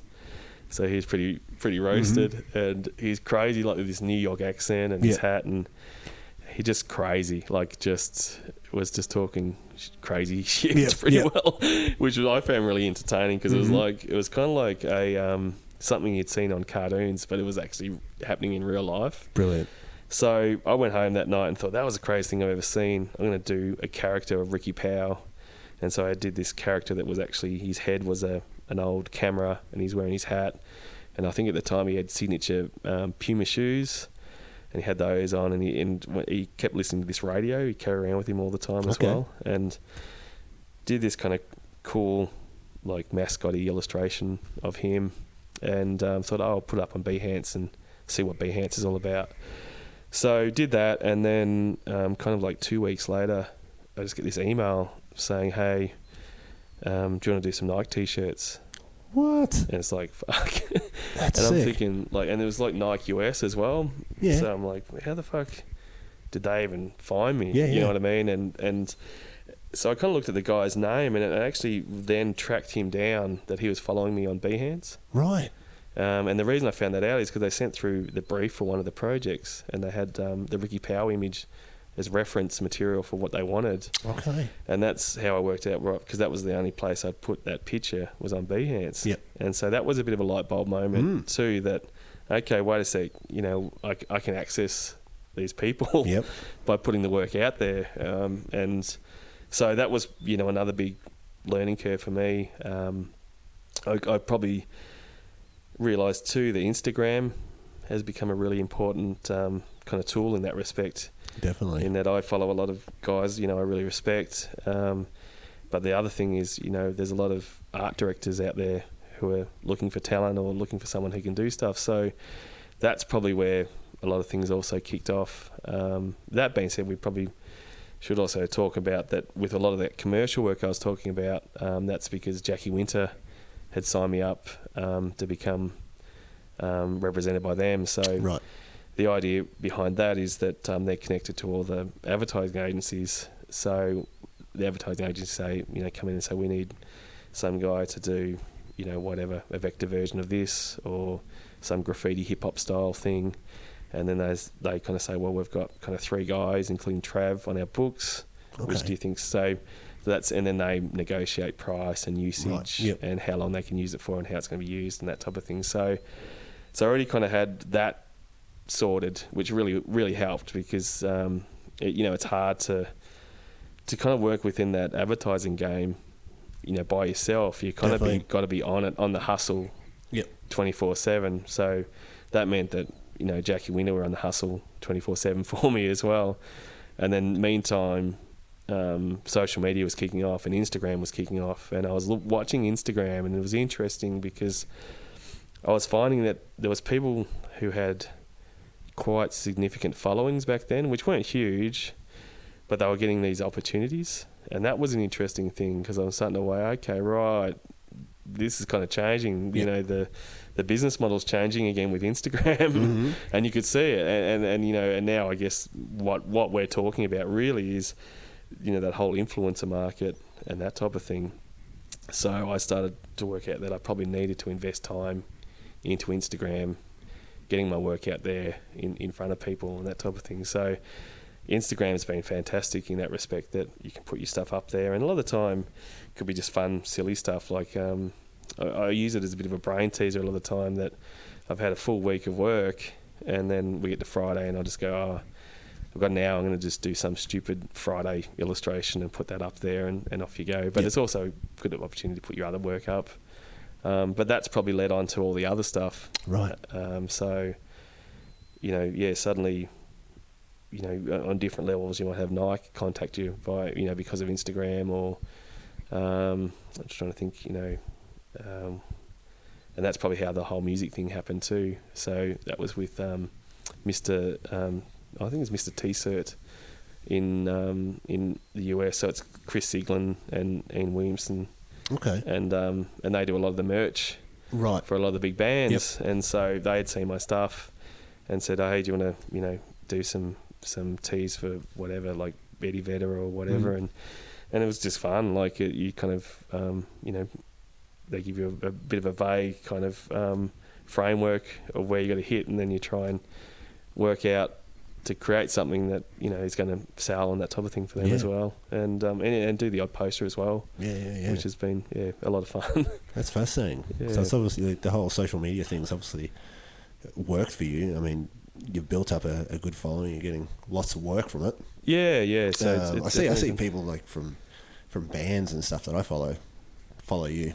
Oh, Like, right. Yeah, it's awesome. It's like, oh man. Like, Yeah, it's crazy, and it's been nice, because you just get these nice opportunities. And it's funny too. Like, I think initially where I jumped on Instagram, people have this idea that I'm only going to like stuff that's what I consider to be awesome, and I don't think Instagram needs to be like that. Like, No. I think Instagram, like, I go and like a lot of different illustrators' work, or even if I can see that they're kind of students and getting better, I like their work, because you just kind of think that's all it takes is just a pat on the back with each other. Yeah. Keep it kind of PMA, and off you go. Try to get better all the time, and and connect, and you kind of find that you suddenly start to have these friendships, which is weird. Yeah. Via Instagram, you Yeah. never meet, but Yeah. you kind of you chat to each other, so that's cool. Or you're both into similar things as well. So, do you do a lot of collaborations with other artists? not really. I think it's a hard one. I think I'm a control freak. Yeah. I'm a passive control freak though, so I'll be submissive and just be agreeable. Yep. So it's a weird one. I don't really do a lot of collabs because it all depends, I guess. But a lot of the time with collabs, if it's two guys trying to draw on the one thing, you never quite get to that pointy end, if that makes Right. sense. Yeah, for you sure. Probably get off to a bit of a rounded end. Yep. It'd be like if you writing music with someone, and I don't know, I kind of sometimes feel that there needs to be that alpha Yep. who's controlling that project. Yeah, Or definitely. whatever. So I think that's a really hard part, because you have to be mindful too when you're working with someone that you don't overstep at the same time and make things weird. So yeah, I kind of find it's easier to play your role, work out who the alpha. It sounds crazy I'm talking about alphas, but work out who's the boss and who's in control, Yeah. and then work from there. It's just an easier way to do it. That if this person's in control, well, I'm just going to take their direction. I'm still going to do what I think is it, but then they're probably going to fine tune it so they're happy with the outcome on their end. Yeah. And vice versa. That if I'm in control of the project, I want to try and finesse it or tighten things up to where I want it to be as well. So yeah, it's a tough one. Yeah. Going back to the Jackie Winters group, Yep. or agency group. Yeah, Jackie Winter Group. Yeah. Yeah.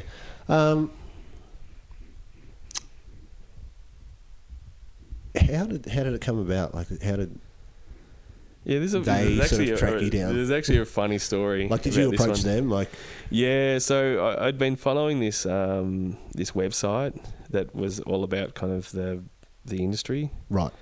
and this post came up. Jackie Winter represents illustrators, Okay. and I thought I had no idea what that meant. I didn't understand about representation or any of that stuff at that stage. So that was early on. So I sent them an email, and I got this email back saying, "Oh, what art shows and stuff have you been in?" And I'm like, "None." And they said, "Oh, well, send us, 10 of your pieces of work." And so I sent in 10 pieces, which looking back now, they weren't great. Yep. But I sent them off, and then I just heard nothing. And I was kind of watching these guys, and they were signing up really cool illustrators in Australia, and I was kind of thinking, fuck, I want to be part of this. Yeah, absolutely. And then one of my mates, Ben Sanders, he rang me up one day, and he goes, "Oh, I've just been signed up by this Jackie Winter group. Do you know what the go is with them?" And I'm like, "Oh, fuck!" You too. Like, you just kind of stumbled into this kind of opportunity, and so that was it. That kind of really lit a fire under me, because I was like, right, how do I get onto this thing. So so I kind of took that as a bit of a challenge that I was gonna, work harder, get better, that type of thing. There's this saying, don't get better, get better. Absolutely. And I think that was one of those points. It would have been easy for me to be shitty with Jackie Winter and feel that they'd rejected me. But then this crazy thing happened where a year later they contacted me and said, hey, this is kind of weird, but we've won this job for Sony and we've used your work. What? Can you do it for us? Because that's the upside, is that you send the stuff in, they put it on a file. And that was kind of a really interesting thing, because I kind of talk a lot with mates and students about that, is that it was really planting the seed that if you don't kind of put these things out there, you can't expect that they're going to just happen straight away. Yeah. But you have to put it out there. So I'd sent this work off. There was a bit of kind of hip-hoppy style stuff in there. And then this job had come up and they probably didn't have the illustrators to cover the whole project. So I threw mine in as well. And I was chosen to do these Sony posters. So did that through Jackie Winter. And that was kind of a learning curve in itself, because I was pretty green. I remember the art director giving me feedback, and his feedback was just make it cooler. I remember thinking, what the fuck? Whereas now I know exactly what he meant. Yep. But back then I was like, okay, right, what does that mean? What does that mean? Kind of thing. So did the project, and then I thought, I'm a shoe in for Jackie Winter here. And just didn't hear anything, and that was like, fuck, I'm right, I'm going for it now. You know what I mean? And so just started pushing myself out there a lot more, doing a lot more work, and then my work got better, and it was doing a lot more advertising stuff. And then they kind of said, hey, we've been watching your progression. I think it'd be great if you come on, as part of it. So that was kind of one of those things that you got to take it on the chin and just go, right, well, why aren't they choosing me? Exactly. Or why aren't they choosing my work? What can I do? Yeah, so that's kind of how that kind of came about. And then, have done a heap of work with them ever since, really. Yeah. I kind of see them as like a booking agency in within music and that type of thing. Within music, I think it's interesting. I guess the difference between a booking agency is that they actually work out copyright and usage rights and buyouts and that type of thing. So they've kind of a bit of a mix of everything in there. So, and it was kind of really interesting to see how that works, because joining Illustrators Australia, they give you all the information about, if you do something for someone, you need to clarify how they're going to use it to what that's actually worth.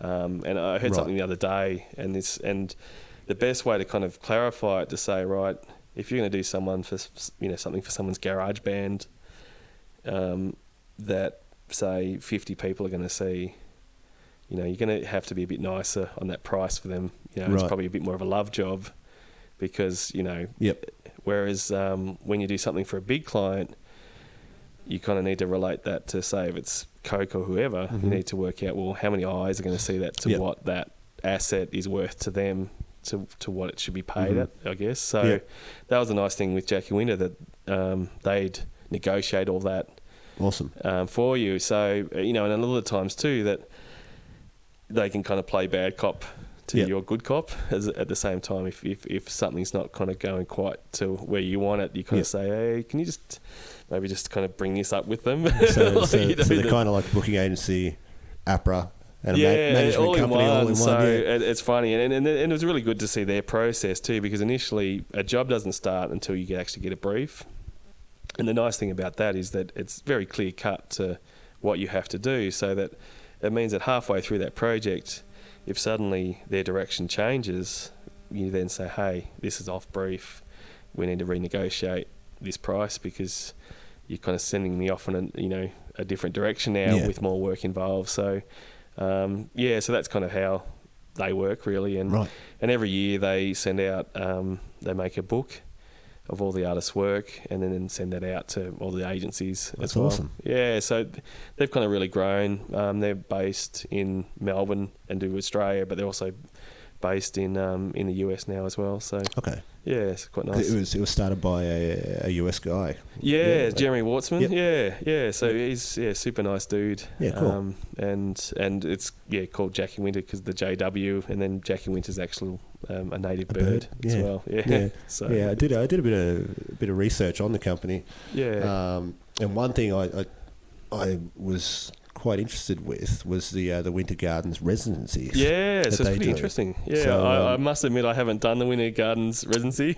Yeah. But from what I can understand is I know that Jeremy's family kind of live out Belgrave area, and they've got the Jackie Winter Gardens, and I think the idea is that you submit to go in there and actually work on a project while you're there, and So it's just it's a house essentially, Yeah, isn't it? pretty well a So house. it's set up for artists. Yeah, and I think as part of it too is like they'll work out who's coming in for the next kind of however many months, and I think the other thing too is that it's not just kind of get there, hang out, smoke cones. Yeah. You actually have to put in there that the project that you're working on, and that might be like a client-led project or whatever it is as well. So Right. yeah, and it's kind of funny. I kind of look at it and think, oh, that'd be nice. But then part of me kind of thinks that it's almost set up for Melbourne-based creatives to get out of the city. Yeah, for sure. Whereas for sure. I kind of feel like I'm in Ballarat already, dude. Exactly. Yeah. That's definitely. I would agree with you on that. Living in a place like and working out of a place like Ballarat, you probably wouldn't need to sort of get away. No, it's not too to bad. Be creative or sort of get inspired or anything.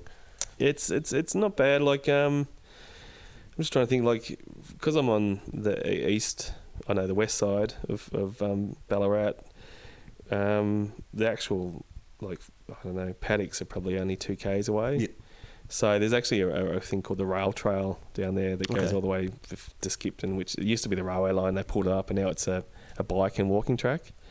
So for me, you're actually not that far from nature at any given time. Yeah. So, still living in Ballarat is great, but I still need to get out and about, and and that's part of it. And I think the other nice thing in Ballarat is that you're just not stuck in traffic. I know that if I need to get into the CBD here, which isn't huge, it's going to take me 10 minutes most, and I'm there.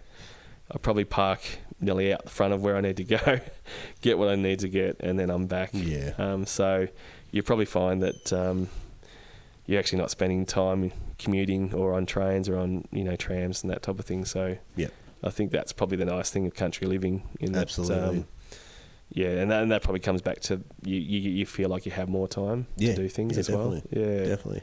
And I think traffic alone would play a big part in that residency idea that Jackie Winters do. Like you get away for I think was it 5 days or something. Yep.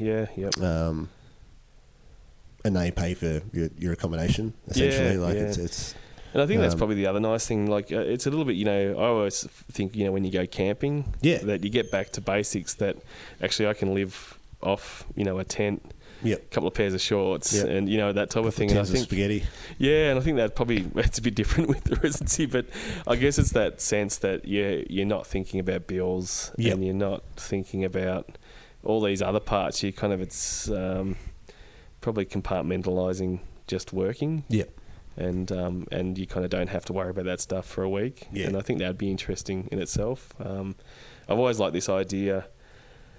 When you go through all these small towns, and they always have a town hall that probably doesn't get used a lot. Probably gets used for weddings, 21st, and that type of thing. Yeah. I've always liked this idea that you could get a group of either musicians or a couple of other guys like me. You go in there and just set up a table and just sleep and live there for a week. It'd just be interesting to see what your output is like. Still doing normal work, but just being somewhere else and not thinking about other things would be interesting. Yeah, absolutely. Yeah. Should make it happen. Yeah, maybe.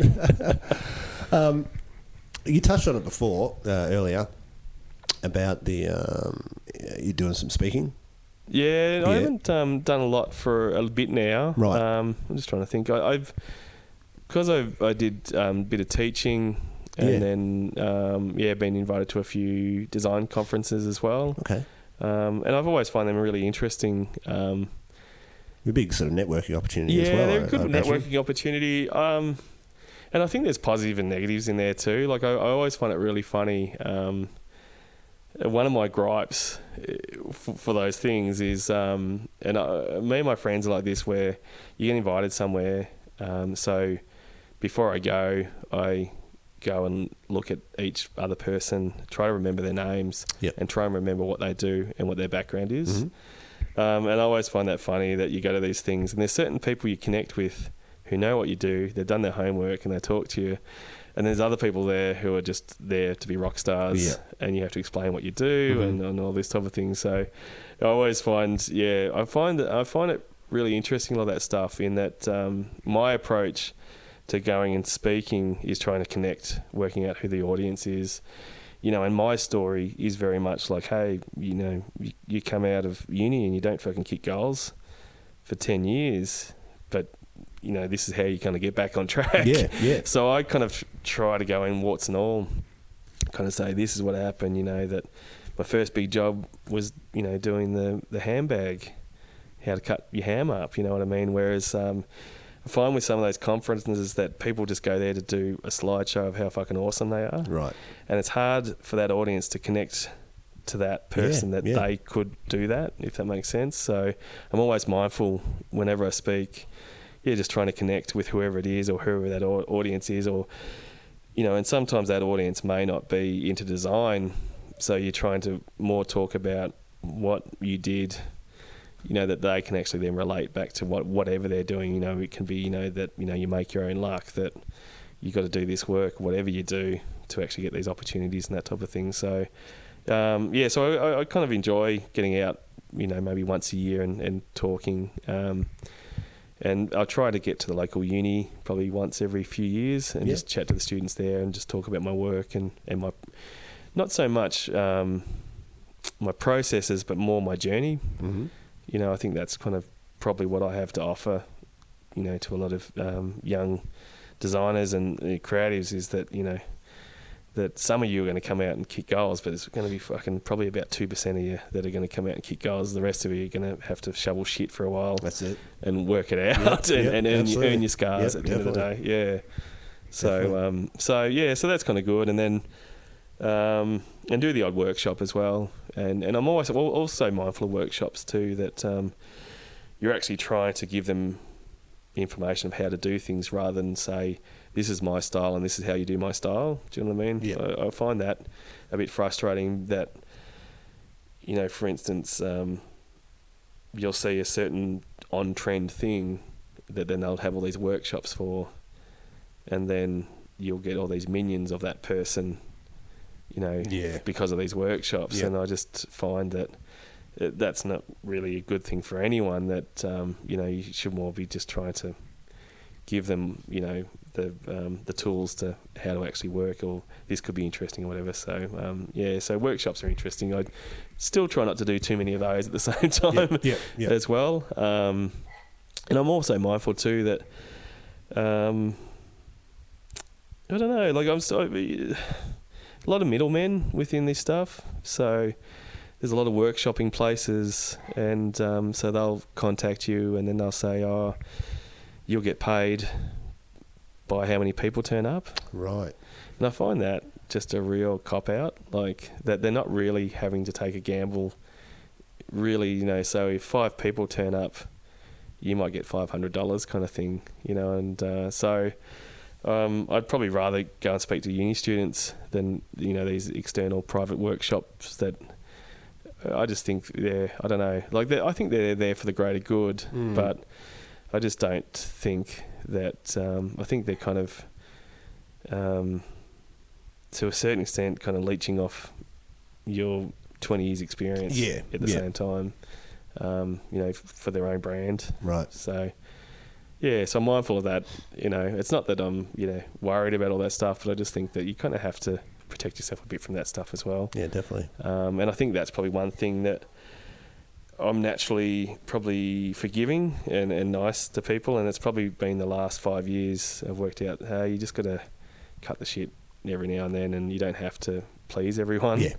And I think for a long time there that I'd feel really bad if someone approached me because they had no budget and wanted me to do their job, and, you know, I'd probably find myself kind of doing it because I didn't want to let them down. You know what I mean? Yeah, absolutely. So that's where my head's at, and so I found that I need to be a little bit sharper on that stuff. That, you know, I don't have to do that.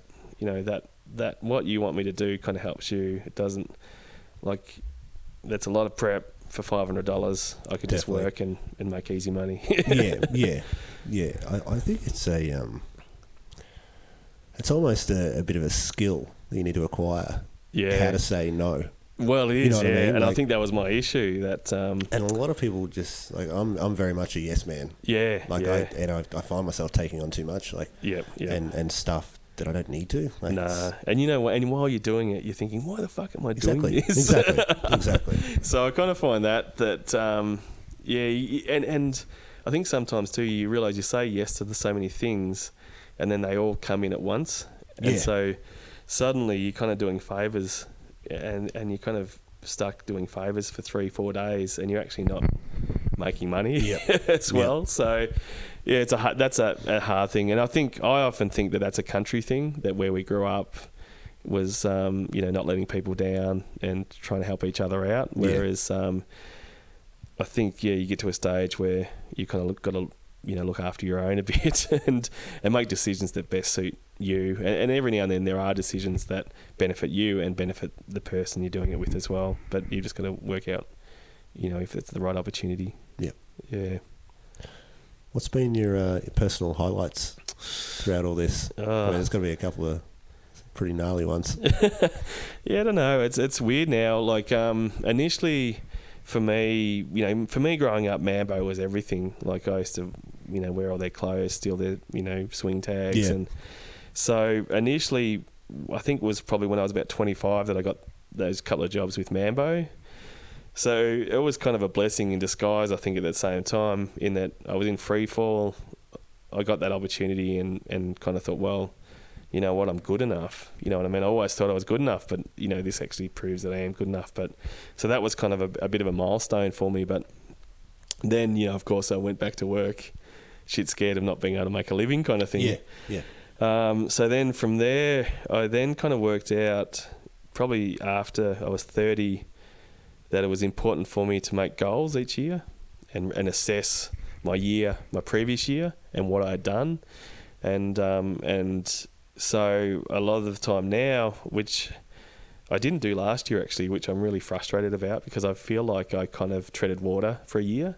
I was still doing good work, but I didn't probably push myself forward as quick, you know, as enough at the same time. So that's probably, still a main thing, to set these goals and then try and tick them off. So they're probably my milestones. You know, I think initially the first goals I set in there, you know, they're all these just little quick things, like, and they're reminders too, like, you know, you need to do this more, you need to say no, you need to, you know, all these things. And I think in there, one of them was, I said, you know, work for one of the big sporting brands, and another one was work for a skate label. And so all these little things, that it's really odd. And it seems to me that if you don't write them down, they won't happen. But if you do write them down, it's like a subconscious thing that you'll naturally head towards that, you know, within the next year or whatever it is. But it's also a good thing to pull back to and say, hey, I've ended up doing this project. How did I end up here? I was meant to say no to this stuff. Do you know what I mean? So it's a nice thing to look back at your dot points and say, hey, you know, because especially when you do those lists, you've got such clarity of where you're heading, you know, where you're going to probably, you know, make a living from as well. But also, it's not all about making a living. It is about that creative output. So you still need to have fun in between. So, you know, for me, it can be that I might write in there that I want to track down a cool emerging brand.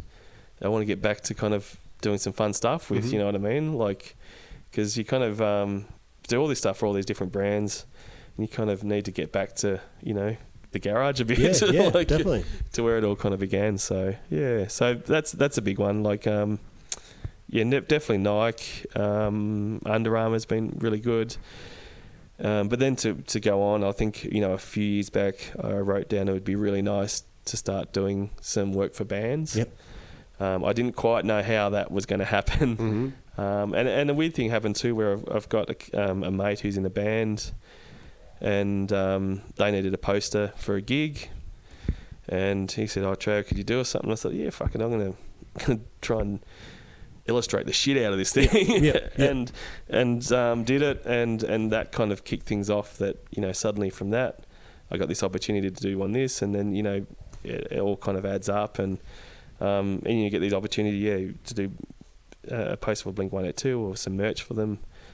For me, I really enjoy doing both, but I really love doing the merch still as well. Like, I don't know, I can't explain it, but I like doing t-shirt design. Yeah. And it's a bit simpler t-shirt design, and it's trying to connect and work out who that audience is and how you're going to get to them. So yeah, so that's been, you know, fantastic. Yeah, that's awesome. Well, I think we don't have much more to really go through. Covered everything. The only other thing was, is there anything you do consciously to make sure that you're always at the top of your game, or you're constantly improving at your art? And that's probably the goal setting. Yeah, I think that's because I've kind of felt like the goal setting was always placing these carrots to chase. Yeah. And I probably, like I said last year, I didn't set goals, and I kind of felt a bit rudderless. Like I was kind of doing a bit of stuff over here and a bit of stuff over there, and it was all stuff that I'd been doing in the past. But I feel like the goal setting is kind of, you know, trying to keep sharp. Naturally, in my head, I think that everything I do is shit. So by the time I finish a project, I think, fuck, you could have done better. Yeah. So that's kind of that ongoing anxiety co-pilot that pushes you to be better. I think that, you know, it's a blessing and a curse. Like, I think, like, all my friends are super critical on themselves as well, and it's kind of, you know, ignorance is bliss at the end of the day, but it's just part and parcel. You need that kind of self-criticism to get better, and I think the other thing I'd put it down to is, a while back I worked out that you can't rate yourself to who's around you, if that makes sense. Yep, like, definitely. I often found that with teaching at uni, that we might have a year come through that isn't super strong, and so people who they could push themselves further, they wouldn't, because within the kind of measuring pole, they felt they were a top dog. Right. So from, you know, my point of view is that you can't measure yourself within your group. You need to be measuring internationally. Yeah. So initially for me, it was measuring on a Melbourne level or a Sydney level, an Australian level, and then it kind of got to the stage where I started to measure myself on an international level to where I sit with all the big boys. Right. And that's, you know, that's the carrot, like, yeah, sticking definitely. right, and you start to break down, and you look at their work and you say, why is this so good? And you break down why it is so good. And a lot of the time it's because, you know, for instance, if skulls are in, they'll bring concept to it. It won't be just a cool skull. There has to be something happening with it that no one's done before. Yep. So a lot of that stuff you're trying to break down. It's a little bit like trying to write the perfect pop song to a certain extent, but you're trying to work out, okay, this is what people are into and this is what they connect with, but you always need to have your own spin and push it that bit further than every other person has as well. So yeah, that's probably the carrot that keeps pushing things along. Yeah, that's awesome. I never I never even thought of that idea, but that's. It sends you crazy. What I didn't tell you is it sends you freaking loopy. Yeah, I can imagine. I can imagine. All right, well, we'll wrap this up. We've got sort of 5 questions. Cool. Final questions that I'll ask you, and that'll probably take us to the 2-hour mark. Oh wow, Chatting 2 for hours. 2 hours. Yeah, Shit. it's crazy. Probably 2 hours, 10 minutes. Yeah, wow, including that's crazy. The first 10 that we cut off. What would you do differently, if anything, if you knew your rent and bills were paid? Wow. I'd definitely probably do the stuff I enjoy more, if that makes sense. Absolutely. So a lot of times I'll say to people, and it's not always the truth, but it almost seems like the cooler shit you do, probably the less money you've made, if that makes sense. Definitely. So I'd probably, get to doing a lot more T-shirt work just for the love of it, a lot more music work just for the love of it, like doing stuff for local bands and stuff like that. And the other thing I'd probably get back to more is doing a lot more painting. Okay. Getting back, because I kind of feel that it's been 20 years on the mouse in front of the screen. The downside of that is my eyes are starting to go by the end of the day. You just get, your vision gets a bit blurred because you're focusing probably a foot away from your head all day. Yeah. So that'd probably be, where I'd want to do is actually, just do more fun projects just for the fuck of it, just for the fun. Yeah. So, yeah. Sounds good. If you are ever suffering from writer's block, what's your go-to move? It's probably not so bad these days, and it's probably because of the industry I work in that you're always actually creating for an audience. Right. So, for instance, you break it down to, okay, who is the audience and what are they into, what are their triggers, and then you start to kind of work backwards. And a lot of the time you kind of work out what, from my point, it's a visual point. Like, what are these kind of icon things that they connect with, and then you can kind of work back that way. I think it's probably something that I think when I listened to Dan Kirby's interview too, he was talking about trying to do an opening drum line to something, and I think that was really impressive, because I find that from a visual point of view, I can do something that's technically and conceptually friggin' next level, but if it goes over everyone's head and they don't get it, exactly, it doesn't mean shit. Yep. You know what I mean? Yep. So sometimes you just got to work out who that market is and what they're into and what they want, and it could be that, hey, they're really into skulls, but you just got to bring something new to the game every time. You can't just kind of rehash what someone else has already been doing. Yeah, just got to always trying to bring something new. Perfect. What's one thing you wish they taught you in school? Jeez, probably to be more of a prick, but no, I was probably a prick enough as a teenager. I was kind of thinking back a while back about this, and it's quite interesting that a lot of what I do is thinking about concepts, and a lot of that stuff will come down to wordplay too, especially on T-shirts. Like we'll be kind of playing with sayings. Like I think one I did for Rebel 8 was greasing palms and squashing qualms. Right. Yep. So playing on words, and so I reckon looking back, which I probably would have hated at the time, and probably even from your point of view, that you think about all the mathematics shit we learned, which really the mathematics I use now I learnt by grade 6. Yep.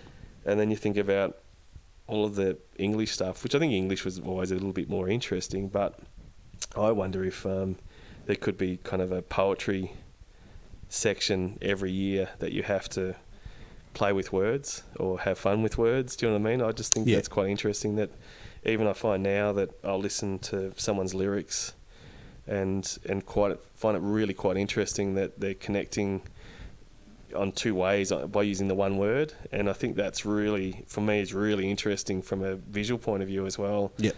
So that things having multiple meanings and being kind of displayed in a certain way. So I don't know, I reckon that would be kind of a cool thing to go back and actually have a bit more of appreciation for words.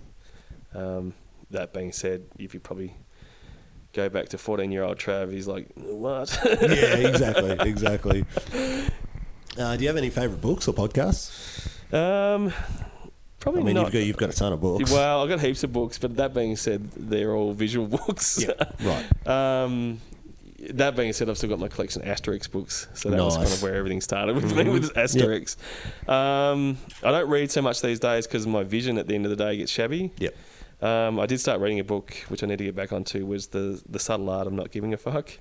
Right, yeah. which was really interesting Yeah. because I think it's more about choosing your battles. Okay, right. And choosing what to care about and what not to care Yeah, about. I've seen that book everywhere. Yeah, so I haven't got kind around of started on that. Podcasts, yeah, it's a real mix. I kind of listen to all different things, and sometimes I listen to different things when I've got different types of projects too. Okay. But one I've really been enjoying probably from a professional level is one called Adventures in Design, and it's done by this guy in the States, and he actually gets more into my industry, and he'll have people on there, and they'll talk about usage and money and the process and stuff like that, and that's kind of interesting because I'm out here in regional Victoria working by myself. It's just kind of nice to know, right, yeah, I'm on the right track with that, or these guys are having similar issues or whatever it is, and this is how they get around it. So yeah, I'm finding that pretty cool. Yeah, awesome. Yeah. Finally, if you could have a conversation with your 18-year-old self or 14-year-old Trav, yeah, jeez, what would you tell him? Oh, don't be a dickhead. Don't be a dickhead. Yeah, look, I don't know. Look, I don't remember you being much of a dickhead, to be I honest. don't know. In my head, I think that I was just a dick. Like, but I don't know. Like, I think probably my issue, I probably worried about things too much. Whereas, probably just say, don't sweat it, man. And look, if I could give myself that kick up the arse to actually just say, right, no one's going to offer you the perfect job. You need to kind of get going. That would be my big thing is like, mate, you got to make your own luck. Like, I look back now and I feel like I'm trying to play catch up. Like I still did what I did in my 20s was still very worthwhile, and it's made me better for it. And on a professional level. But geez, I see kids now, and everyone talks about this next generation, this and that. But shit, man, like they're just not fucking around. Like if they want to go and get something, they're going to get it. And I'm seeing guys like 21 who are already starting the t-shirt label and just not giving a shit, or getting that loan to kind of get things happening. And Absolutely. I just think, shit, like I just played it way too straight. And I think you kind of get into this headspace that, I can't owe money. Just like, fuck it. Yeah. Like, if I could, I just would have done it a heap of times. You don't really own anything back when you're young, so it doesn't matter how many times you go bankrupt. Yeah, well, that's it. That's it. And as you said, that's what it was like growing up in the country. Yeah. Like you had the template of what you were supposed to do. Yeah. And it was pre-internet. Yeah, that's it. Whereas yeah. now the opportunities are there. Well, yeah, and it's just crazy. Like, and I think that's the exciting thing that this next generation can actually access. You're seeing it in music. That you're seeing kind of. I think I was watching something about Post Malone the other day about how he came about, and it's like, Jesus, that's crazy. Yeah. Whereas I was watching a Prince documentary the other day, and like he really had to get that opportunity, and they still didn't initially kind of trust him. To produce and that, and then he just blew them away. Mm-hmm. So it's just crazy that you kind of think that to consider, not like I'm writing to Prince, but to consider how talented he was, you kind of got to ask the question, how many Princes didn't make it because they didn't have access, you know what I mean? Absolutely. So that's just crazy. Yeah. All right, mate. I think that is a good place to to wind this up. This has been fun. It's been fun and very informative. Thanks, mate. Appreciate. Like I said, I've always really appreciated what you guys have been able to do with music, and it's nice to hear. Yeah, it's been nice to think that you just grew up, 100 meters down the block from me as well. It's crazy. It's crazy. Thanks, man. No worries, mate. Thank you. Hey guys, Aaron again. Hope you enjoyed the show, and if you did, I'd love it if you'd spread the word and share it with anyone you think might actually get something out of it. Also, don't forget to check out the blog at thewritersblock.co and follow us on the socials at thewritersblockau on Instagram, The Writers Block Co on Facebook, Writers Block AU on Twitter, and we even have a YouTube channel, which I'll throw this episode up on. It's audio only at the moment, but I'm sure down the track we'll probably start filming them too. Till then, you can subscribe to the channel via the link at the top of the blog homepage. Finally, I know it's a pain in the ass, but if you could leave a rating and review on iTunes, that would be amazing. It really does help, I'm told. I don't actually know. But if it does, and you can, that'd be awesome. Thanks, guys. See you next time.